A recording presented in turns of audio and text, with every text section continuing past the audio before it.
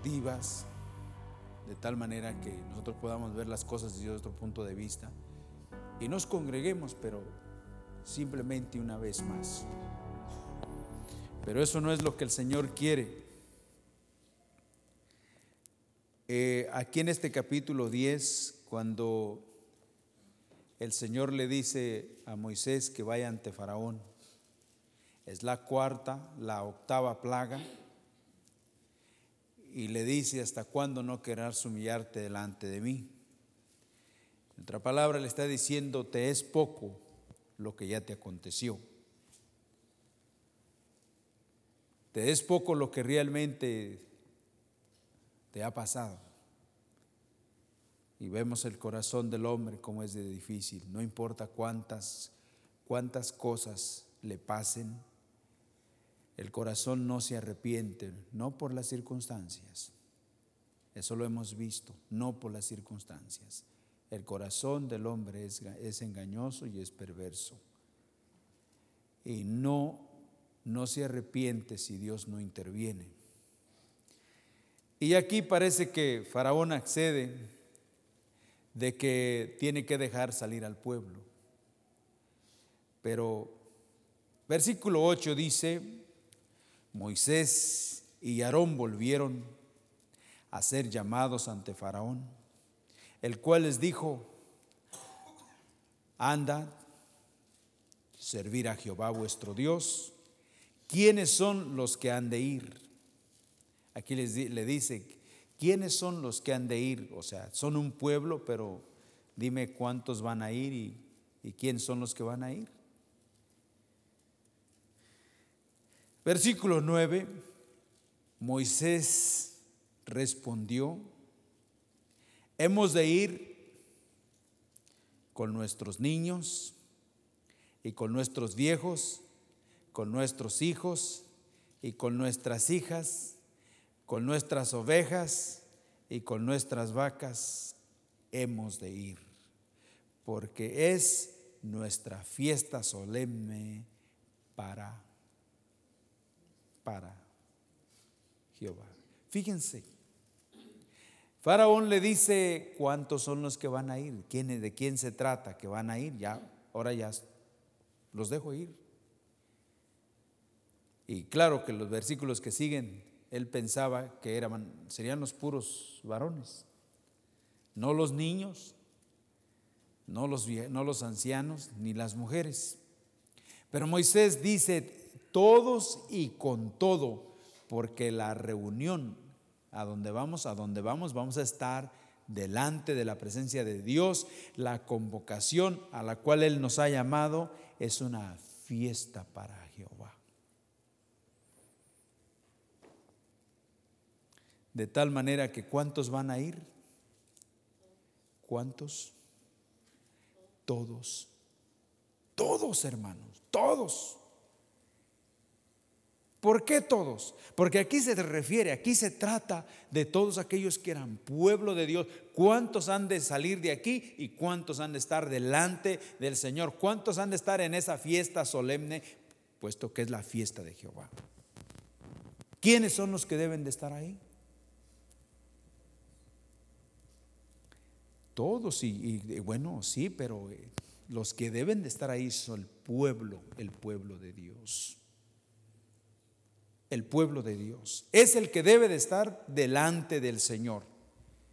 Cantábamos ese canto: yo vine a adorar a Dios. Yo vine a adorar a Dios.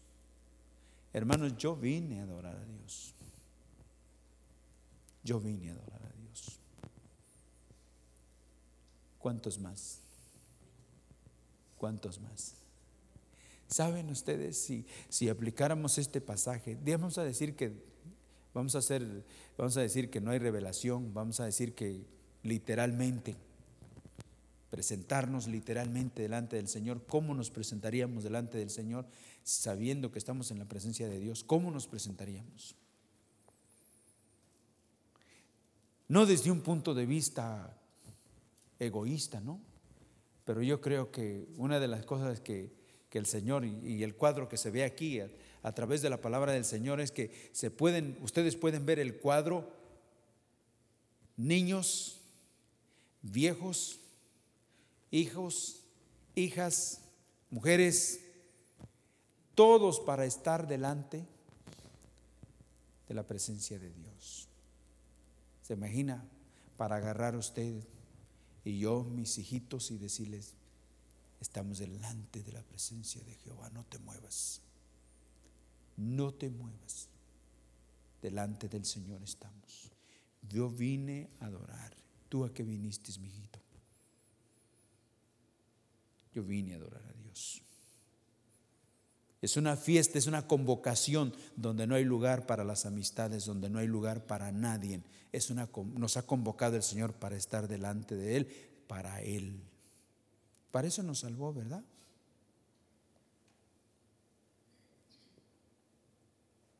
No hay lugar para nadie. Para nadie, desde el más grande hasta el más pequeño, puede decir: hijito, hijito, estamos delante de la presencia del Señor. Clamemos por misericordia, porque ¿quién puede salir de aquí sin que Dios intervenga?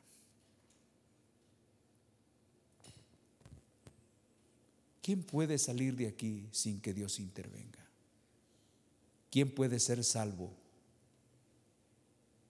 por asistir a la iglesia?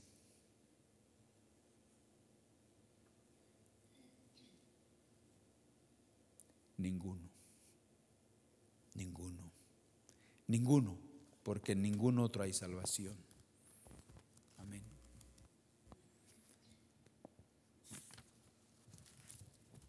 Yo vine a adorar a Dios. ¿Y sabe qué? Esa parte, yo no sé si a usted le recuerda, pero cada vez que se canta, algo simbra mi corazón. Un día muy especial. Un día. Y de ese día todavía me acuerdo. Aleluya. ¿Sabe? De ese día todavía me acuerdo. Porque desde ese día mi corazón no volvió a ser el mismo. Y ha sido un proceso. Y ciertamente alguien dijo: sí, pero todavía todos tenemos muchos errores. Es cierto, pero estamos en un proceso y estamos camino a la perfección. ¿Y cómo, hermano, se perfecciona eso? ¿Cómo? La perfección se lleva a través de la santa y bendita palabra. Ella obrando en nosotros. Amén. Así que ese canto me traía esta escritura a la memoria. Y ojalá que el Señor tenga piedad de nosotros y desde el mayor hasta el menor realmente podamos conocerle. Sí, primero que aquellos que conocen más, pudiera uno realmente hablar con el resto. Rindamos nuestro corazón delante del Señor. Amén. Bueno, vamos a continuar aquí. Esta parte de la Escritura es preciosa, como toda la Escritura, cuando se trata de la palabra del Señor y cuando se puede saborear de una manera con hambre. Dice un proverbio que con hambre hasta las piedras están, ¿qué? ¿Será? Eso no es cierto, ¿verdad? Eso no es cierto. Pero bueno, lo que se necesita es hambre para sentir los alimentos riquísimos. Ajá. Vamos a ir aquí al libro de Proverbios. Quiero que veamos en esta tarde la importancia de la enseñanza, de la instrucción en la palabra del Señor. Qué importante es esto para cada uno de nosotros, aquellos que somos pueblo del Señor.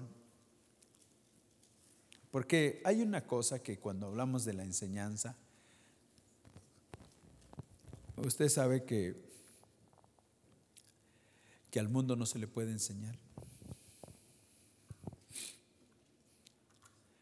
Al mundo no se le puede enseñar, al mundo se le dice que hay que arrepentirse, que hay que reconocer a Jesucristo como el suficiente Salvador, como el único que dio su vida por todo aquel que en Él cree. Dice que para que todo aquel que en Él cree no se pierda, mas tenga vida eterna. De tal manera amó Dios al mundo. Al mundo se le dice que hay que arrepentirse. La iglesia, dijo el Señor, que había que enseñarse. Enseñanza. Porque dice su palabra que en el Evangelio de Juan, que si el Hijo os libertare, seréis verdaderamente libres. Proverbios 25.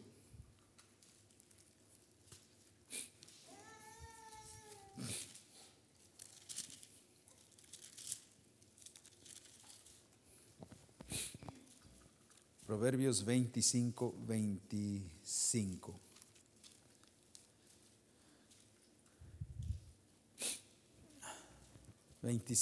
25. Dice así la palabra del Señor en nombre del Padre, del Hijo y del Espíritu Santo. Dice así: como el agua fría al alma sedienta, así son las buenas nuevas de lejanas tierras. Así son las buenas nuevas de lejanas tierras. Como el agua fría al alma sedienta, ¿verdad? Así son las buenas nuevas de lejanas tierras. En su vida espiritual, en su andar con el Señor, ¿qué es lo que realmente más le impacta a usted? De tal manera que pueda sentirse tan agradecido y tan satisfecho de ser un hijo de Dios.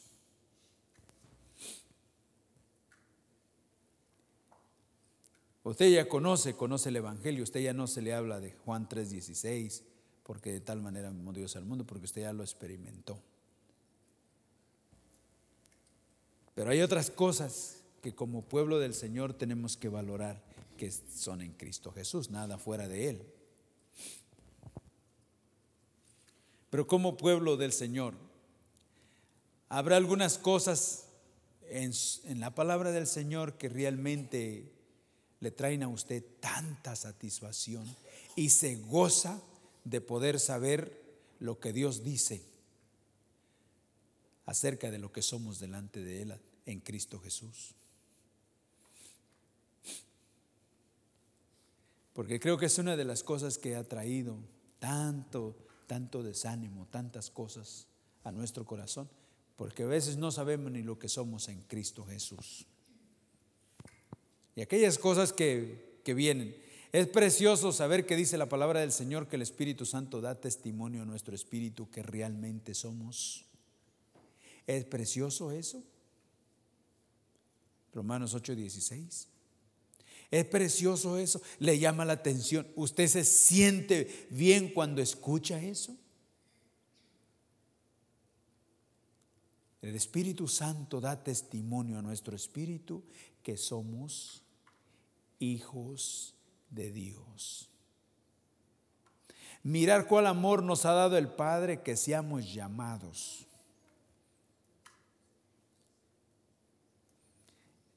Ese canto también, que somos pueblo. Ese canto también, no sé, pero mi parte espiritual algo me dice.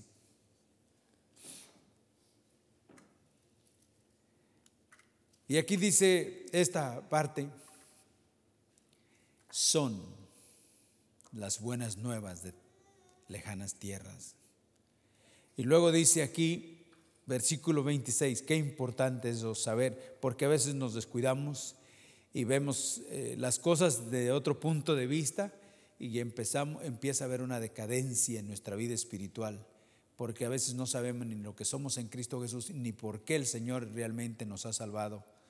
Dice: como fuente turbia y manantial corrompido, es el justo que cae delante del ¿qué? Como fuente turbia y manantial ¿qué?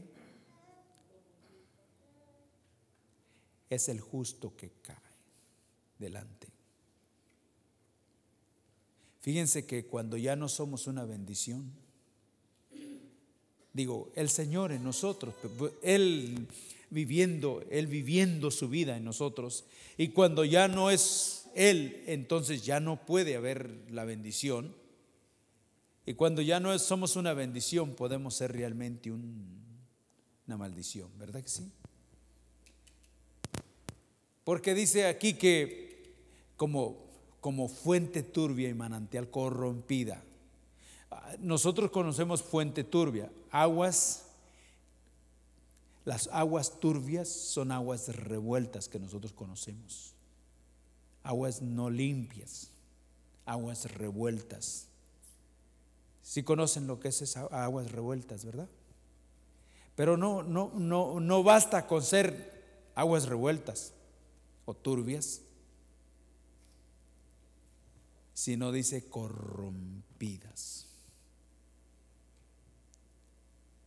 Cuando hay algo corrompido, no solamente está feo, te puede hacer daño si participaras de ello.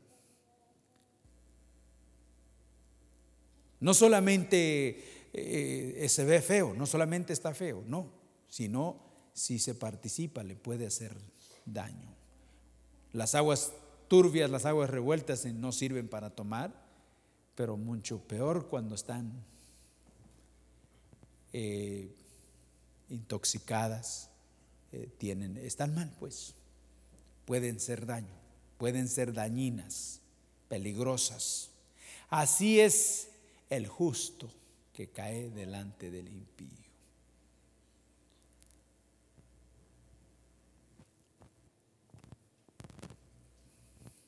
Y alguien dijo que ya no hay nadie, no se ve que realmente en este tiempo se busque de Dios. Y yo le dije: estás en lo cierto. Es cierto. Es cierto. Pero desde un tipo de vista de burla. La iglesia, ahora que somos la iglesia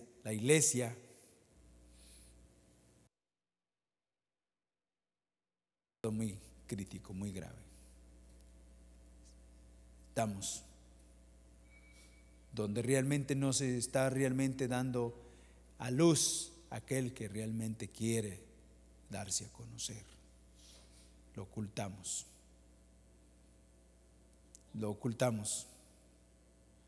Pero Él va a obrar en nosotros. Dice